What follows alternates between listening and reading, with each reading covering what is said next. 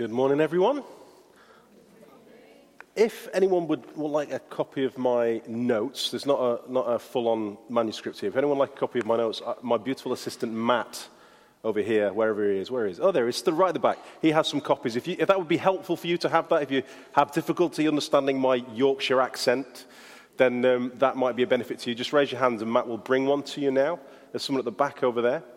That's great. And just keep them up there and Matt will bring one round or someone will. So living sacrifices, Romans 12, 1-8. I think there is a thing that kind of happens often in your Christian life for many of us, and that's that at some points we settle for less than the best when it comes to our Christian walk. It can happen to all of us. It can happen to us at different times. Maybe we get stuck in a rut for many, many years, and we just go along with the Christian life, but we're just happy with not having the best of Jesus or the most of Jesus. It can happen to you. Maybe you became a Christian as a young person, or you became a Christian a few years ago, and then everything just seemed new and exciting and vibrant, and you wanted to spend every moment of your life just praising Jesus. You wanted to do everything for him because you were blown away by just how wonderful his love for you was. And then life kicked in, and you went to work, and then career took over, or maybe you got married, and then the things of life just kind of crowded in around you. Then you had children, then you had all that stuff to worry about, and you're juggling your finances and your mortgage and school and all this stuff. And yeah, you still love Jesus, but it's harder to squeeze him in if you're honest.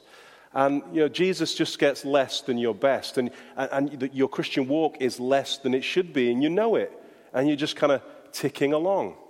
Or maybe you're older and you've kind of had that passionate experience as you've served in the church faithfully for years, and you've worked hard, and you're coming close to retirement, and now you're starting to think, well, maybe it's time for others to take over. And don't get me wrong, there's a godly way of doing that, to kind of step back and to allow other people to come up.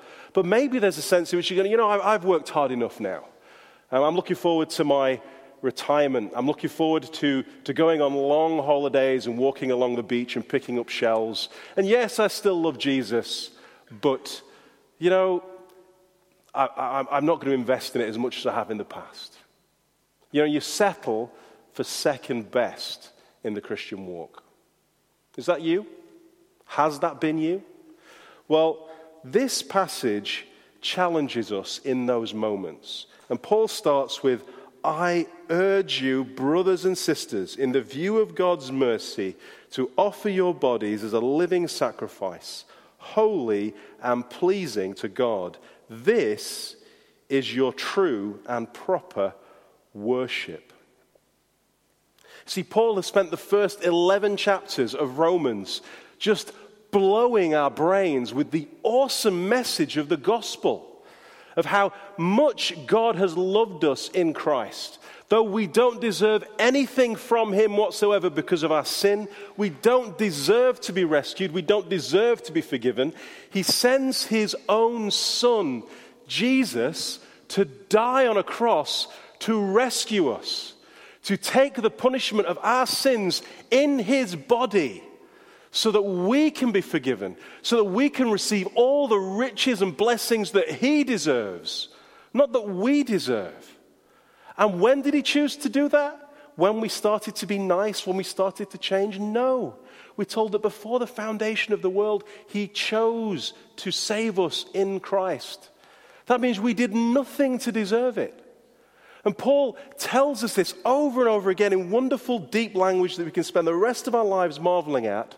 And after he has expressed that, the whole of the letter of Romans hinges on this phrase.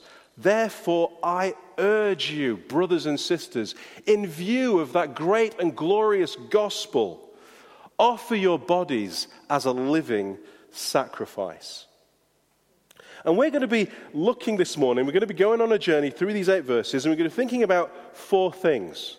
We're going to be thinking about the picture of the best Christian life in verse 1, the mindset of the best Christian life, the actions of the best Christian life, and the power of the best Christian life.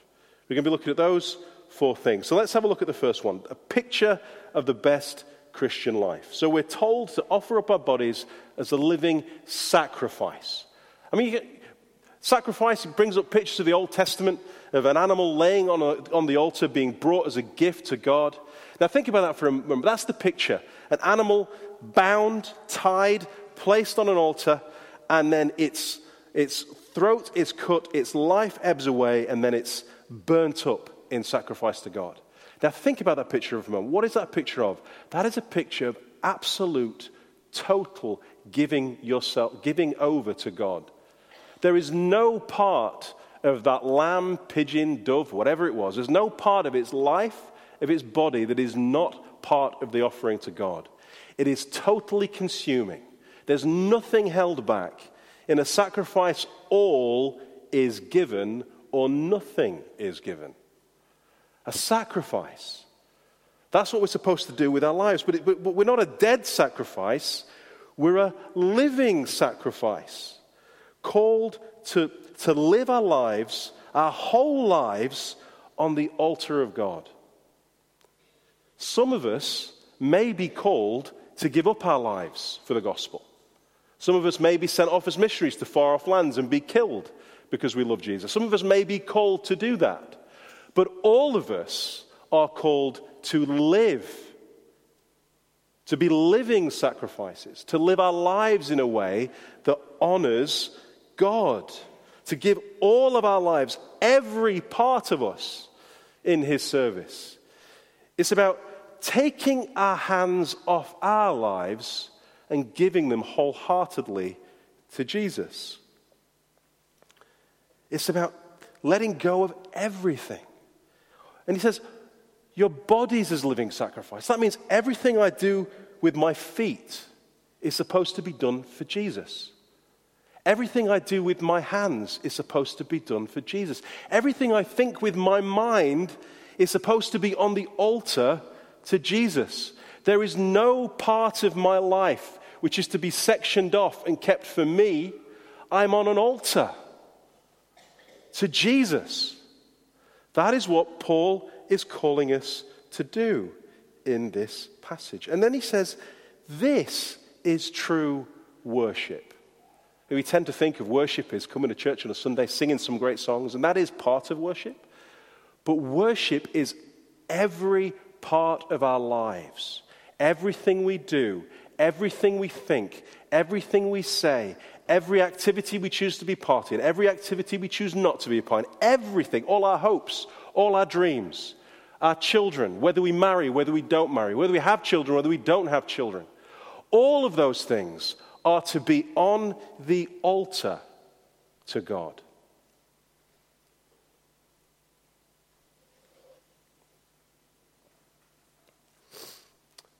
Every part of our lives. You know what? I thank the Lord that there are wonderful examples in our church of people who do this, who say over and over again, my retirement isn't about me, my retirement is about Jesus. Who say there's nothing that I've got that isn't stuff that God's given me anyway, so if anyone needs it, I'll give it to them. And there are wonderful examples, and I'm not going to name them now because they'll be embarrassed about it. But as I was preparing this message, I was thinking of those people that model this in the way that they live amongst us. Don't we all want to be more like that? And the reality is this is the only real response to God's mercy. This is the only response that makes sense. Everything else makes no logical sense whatsoever. I don't know, the danger as I talk about this is that there'll be some of you here this morning who'll be thinking, this is too much. You're asking too much of me, Ben. The Bible is asking too much of me. God is asking too much of me. Or maybe you think I'm being melodramatic. Maybe you think I'm saying this and I don't really mean it. Or that Paul is saying it and the idea is that he's over-exaggerating the truth. And you're asking for 100%, but really you mean 50%? No. 100%. That's what this passage calls us to in every part of our lives. Paul isn't being melodramatic. He's saying, look, you've seen how wonderful the gospel is. No other response makes sense. Everything else is futile. Everything else is useless. Anything else you do is illogical. It makes no sense.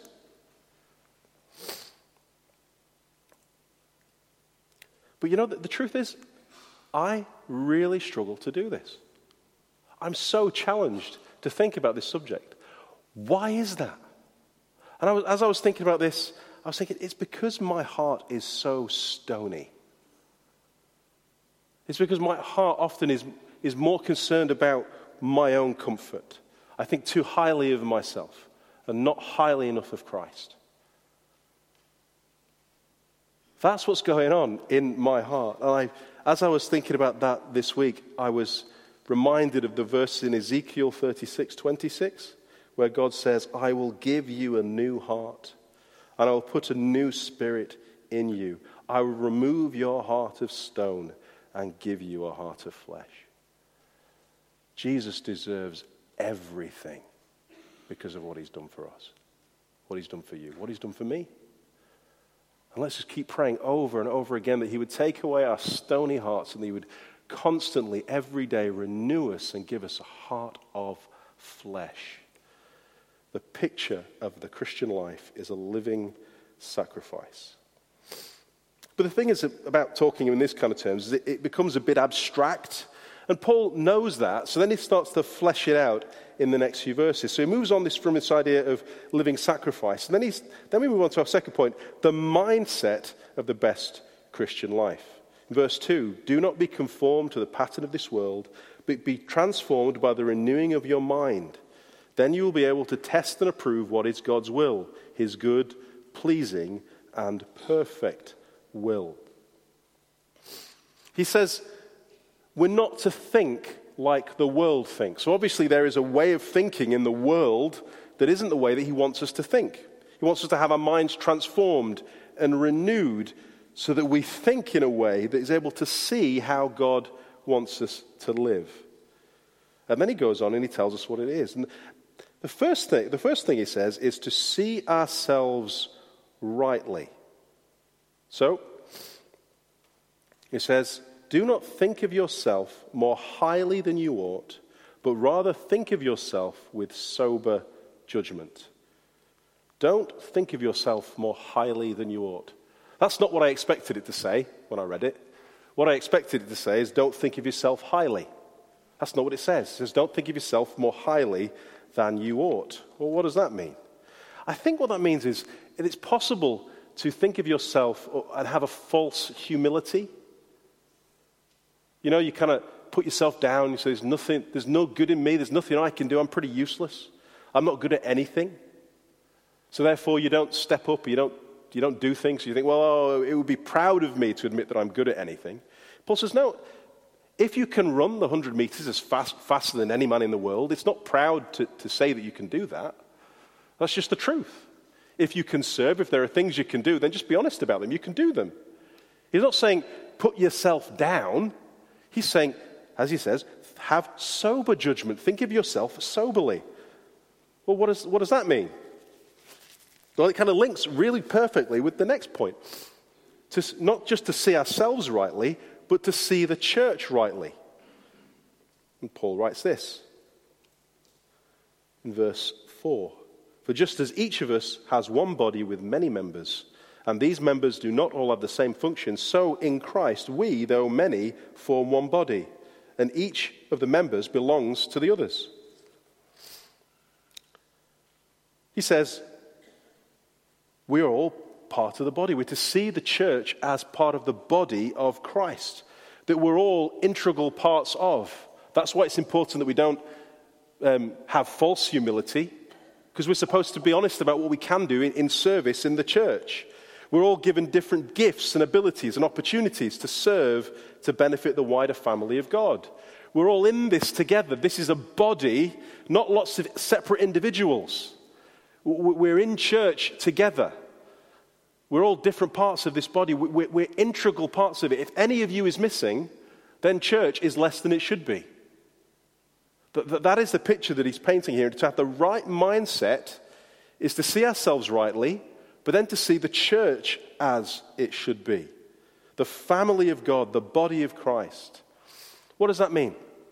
Well, that means you are God's gift. You are God's gift to the church. You are God's gift to the body of Christ. God has shaped you, molded you, given you gifts and abilities and opportunities that are perfectly fit the needs of the body of Christ. You, right now, you have that. If you're in Christ, you've been gifted with God in a unique way to bless the family of believers. That's true. Don't think of yourself more highly than you ought, but don't think of yourself more lowly. Don't think there's nothing you can offer. You are vital. You are essential to what God is doing in this community and across the world and in history. You are part of God's plan. You are God's gift to the church. The church needs you. But also it means the church is God's gift for you. You need the church family. You need church. There's no such thing as an individual Christian out there on his own. We're to be connected to one another. We're part of a machine. We're part of a body. You know, like a clock, inside those mechanical clocks, it's just amazing to see all these great big cogs and these little cogs all working together to tell us the time. There's a lot going on there, isn't it, inside that clock? But if you remove one cog, the whole thing stops working. You are God's gift to the church, and God's church is God's gift to you. You will only grow in your walk with Jesus if you're a part of it. It's the machine of the church is designed to help you grow more in love with Jesus. This is what being a living sacrifice looks like. It's about being part of God's family and serving where you can in the church. Loving God means loving the church. Loving God means loving his children. Being a living sacrifice means knowing your place in the family of God and serving the family of God. Holding nothing back. Church isn't about what you can get out of it, although you do get lots out of it. Church is about what we can put into it, where we can serve, what we can do. Jesus, and this shouldn't surprise us, Jesus in John chapter 13 and 14 tells us, links these two ideas together. Often we can separate them, but Jesus says over and over again, well, let me read these verses. John 13:34, a new commandment I give to you, love one another as I have loved you. So you must love one another. And then in John 14 verse 15, just a few verses later, if you love me, you'll keep my commands. Jesus links loving God with loving his children. And over again in the New Testament you see this. God says, you must love me. Love me, love me, love me. And you go, how am I to do that? What does that look like? And he says, look at the people around you. Love the church. Love the people you sit next to at church. Serve them. Love them. That's how we do it. You know, when the parable of the sheep and the goats, you know, Jesus says, when you love the least of my brethren, whatever you do to the least of my brethren, you do to me. This theme is over and over and over again in the New Testament, and it shouldn't surprise us. I want to tell you about my best man at my wedding. I'm not going to mention his name here, but basically, I was the best man at his wedding. And it was a real joy to be the best man at his wedding because he married a woman who'd had a previous marriage, and in that previous marriage, she had a son. And by this time, he was about 8 or 9 years old. And it was a joy to see how he loved her and how he loved her son. And how when she married her, when he married her, he was also making a commitment not just to be a husband, but to be a father to this boy. It's a beautiful picture. Now just imagine that he one day went to this woman and said, will you marry me? And she said, oh, I'd love to marry you. He says, but there's one condition. I love you, but I really don't like your kid. I love you, but I don't like him. I'm going to be yours, but I'm not going to be his. Yeah, maybe I'll hang out with him for an hour on Sunday, but no more than that. how should she respond if that's what he said?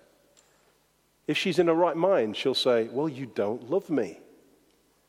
If you love me, you will love my children. And if you don't love my children, then you don't love me. Makes perfect sense, doesn't it? And that's what God's saying to us in this passage. And over again in the New Testament. He's saying, you can't say you love me and hate my children. You can't do it. You can't say you love me and then give the cold shoulder to Christians every Sunday. You can't do that. You can't come to church on a Sunday, say you love Jesus, and then leave the building as quick as you can and spend no time in the presence of God's people during the week. Have no interest in being a part of other Christians' lives and say you love God. God rightly says, well, you don't love me.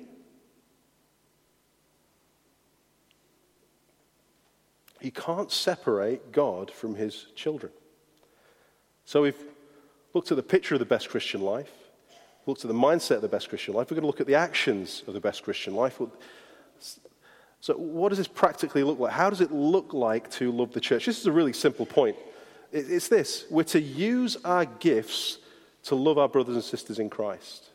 Let me read this. We all have different gifts according to the grace given to each of us. If your gift is prophesying, then prophesy in accordance with your faith. If it is serving, then serve. If it is teaching, then teach.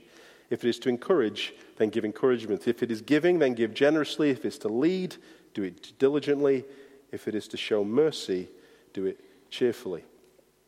Look, it says, look, whatever you're good at, whatever your abilities are, and in some ways the list here doesn't matter, it's just an example. Look, whatever you can do it. It's simple. If there is a need in the church or in the life of a believer that you can meet, then meet it. Do it. Gifts are opportunities. Opportunities are gifts. And he gives these examples. So he talks about prophesying. Well, if you want to find out more about that, come along tonight, because Matt will be speaking about that from 1 Corinthians 14, and we'll be looking at this into more detail. But if you're able to insightfully apply God's word and truth into someone's life, then do it. If you really feel like the Lord is laying something on your heart to share with someone that would build them up in their walk with Christ, then do that. Don't hold it back. Do it. Serving. If someone needs your help in the church, if you know there is a need that you can help, then go and serve them. Quite simple. And then teaching. If someone is lacking knowledge in something about the Bible or God's truth, and you can help them in that understanding, then do it. Teach them. Encouraging. If someone needs encouraging and you're standing next to them, put your arm around them and encourage them. Giving. If someone is lacking and you can supply their need, then supply it. You know, as I was thinking about this week, often we think of gifts as being, well, I've got this special ability to do something. And yes, that is part of what gifts is. It's a major part of it, actually. But also I was thinking about it, that it is an opportunity. It's an opportunity. I mean, the last one there is mercy. What does it mean if you've got the gift of mercy? As I was thinking about that this week, I was thinking, well, what else does it mean that if somebody has done something horrible to me and they deserve forgiveness, well, then I'm to forgive them. When somebody sins against me, I have the gift, the opportunity to show mercy. I have the opportunity to treat them as God has treated me. Now, is that a special gift? Maybe it is. Maybe there are some people that are able to do that more than others on levels that we can't even imagine. But I think all of us are called to do that. Giving. Well, if the money on someone's gas meter has run out, you get these tokens that you can put in there, and they're a brother and sister in Christ, and you've got £10 in your pocket that you don't know what to do with, that's the gift of giving. You can give. It's an opportunity, but it's also a gift to you to be able to do it. And I think that's true for all these things. We're to offer ourselves as living sacrifices, wholly, fully, completely, utterly, as God has given to us, we are to give to his children. That means there is a ministry out there with your name on it. Go and find it. Now, that may include signing up to a church rota. It might include last-minute sign-up to serve at the big day out. It does mean that, absolutely. If you're able to do that, then please do. But it also starts right now. immediately after church, what are you going to talk about? Are you going to do the English thing and talk about the weather? Or are you going to have your ears open to listen to what the needs are of the people around you? And then when you hear the need, you think, can I do something about that need? Is there something that I can do? It starts today. It starts now. Do it. Live it. And that's how you will love God today. That's how you will love God with all your heart and with all your life and with all your soul. You know, you can make every quiet time this week. You can sing praise songs in your car to work, on the way there, on the way back. You can listen to 100 John Piper sermons or other great Bible teachers this week. You can make it to every church service, every prayer meeting, every life group. But if you don't use your gifts to love the church, you do not love God.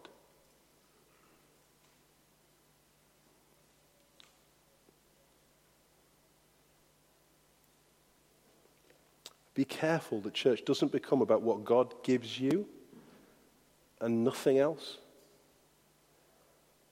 You know, I was trying to remember whether to say this or not, but the reality is in a church of our size, it's so easy just to come along on a Sunday and then to drift off afterwards and go off to your life, and you don't spend any other time thinking about church or church family or God in any way. And then you can think at the end of the week, you come to church and I'm just ticking that box. I'm just moving along. I'm okay with God.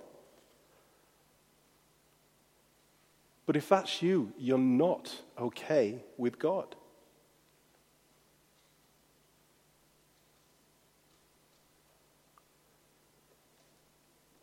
You need to come to him again, afresh. You need to really think about what it means to be a living sacrifice.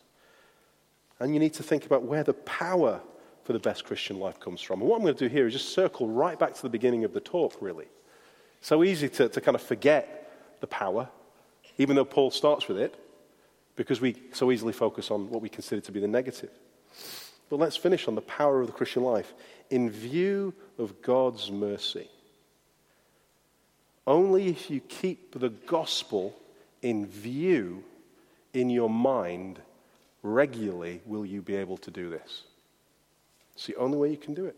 Keep God's gospel, his mercies, in mind. What does that mean? Think about this. Jesus took his hands off his own life. Now, Jesus was a voluntary sacrifice. In John 10, verse 18, Jesus says, "No one takes my life from me. I lay it down on my own accord." He voluntarily gives up his life. He willingly does it. You know, and in Gethsemane, as Jesus is facing the cross, I believe what's going on there is he's starting to realize the weight and the pain and the anguish that he's going to experience. He gets a foretaste of the pain that he's going to go through. And he has this opportunity and for God to say, look, this is how much it's going to hurt. Are you going to do it? And Jesus says, yes, I'm going to do it. I'm going to do it for your glory, and I'm going to do it to save all them. And he goes to the cross, not as a living sacrifice, but as a butchered sacrifice, as he's stripped naked, as he's whipped, as he's beaten, as he's nailed to a cross for our sin. He goes through all that. He's just utterly destroyed on a Roman cross so that you and I can be saved. He takes his hands off his life and plunges himself into the depths of hell. Why? So that you can take your hands off yours. So that I can take my hands off mine. Because we know we can trust him. We know we can trust him. Look what he did for us. Earlier on I said we're to give every part of our lives over to God, all our hopes, dreams, ambitions, plans, everything we do. And I know what that means. That means being totally vulnerable with God. That means that is total vulnerability. That's scary. But remember who you're putting your life in the hands of. The one who died for you. The one who gave it all for you. The one who loves you like that. the one who would do that to save you. You can trust him. So we've seen the picture of the best Christian life, the mindset of the best Christian life, the actions of the best Christian life, and finally the power of the best Christian life. But I just want to end by making an appeal to different members of us, maybe in different situations, and it's this. If you're a Christian who wants more of the best Christian life, you're not satisfied with less than the best, then come and be prayed for at the end of the service. Let people pray for you. Let's be in this together. Let other people build you up and encourage you and help you on that journey. Don't do it on your own. You're in a church family. We're in this together, right? Well, let's do it together. Come, talk to me. We'll be down here at the end, and we'd love to pray for you. Don't be British. Come and be prayed for. Maybe you're a Christian who says, you know what, I've heard what you said, Ben, but Jesus can't have all of me. Or, I don't mind you, God, but I don't want to be part of your church family. I don't want to know Christians. If that's you, then I am worried about you. I am so worried about you. And if I've offended you because I've said that, then please come and talk to me, argue with me. But I'm worried for the state of your soul, frankly. If you can look at what Jesus has done for you, and you can turn your back on God's people, then you don't understand what Jesus has done for you. And I'd love to talk to you after the service. I'd love to pray with you. And finally, maybe you're not a Christian here this morning, and you're tired of holding on to your life. It just feels like a weight you can't carry, a burden you can't bear, and everything seems to spin out of control, and it's weighing you down. Well, Jesus is saying to you this morning, come to me. Come to Jesus. Please come to me. I took my hands off my life. I died so that you can have life. But you will only find life in me if you lay down yours and put it in my hands. Come, lay down your life at the cross. Lay down your life. Give your life over to Jesus. And if you would love to do that, then people would love to pray with you, to encourage you in that, to build you up. And if you've come with a Christian friend, say that to them. I would love to do that. I'd love Jesus to be in control of my life. I urge you, brothers and sisters, in view of God's mercy, to offer your bodies as a living sacrifice, holy and pleasing to God. This is your true and proper worship. Let's pray. Oh, Father God, we praise you. We thank you for your great mercies. We can spend all of our lives just meditating on and thinking about. We thank you for the gift of the gospel. We thank you so much for Jesus. And Lord, would you please forgive all the times we've approached it with a stony heart. Lord, would you give us a heart of flesh? Would you help us, Lord, after this service to start to give our lives totally and utterly to you by loving our brothers and sisters, by recognizing our place in the church, to serve it, but also to be served. And I pray, Lord, that above all, you would help us to shine a light on this wonderful message of the cross and bring many people to know him, to know Jesus. Amen.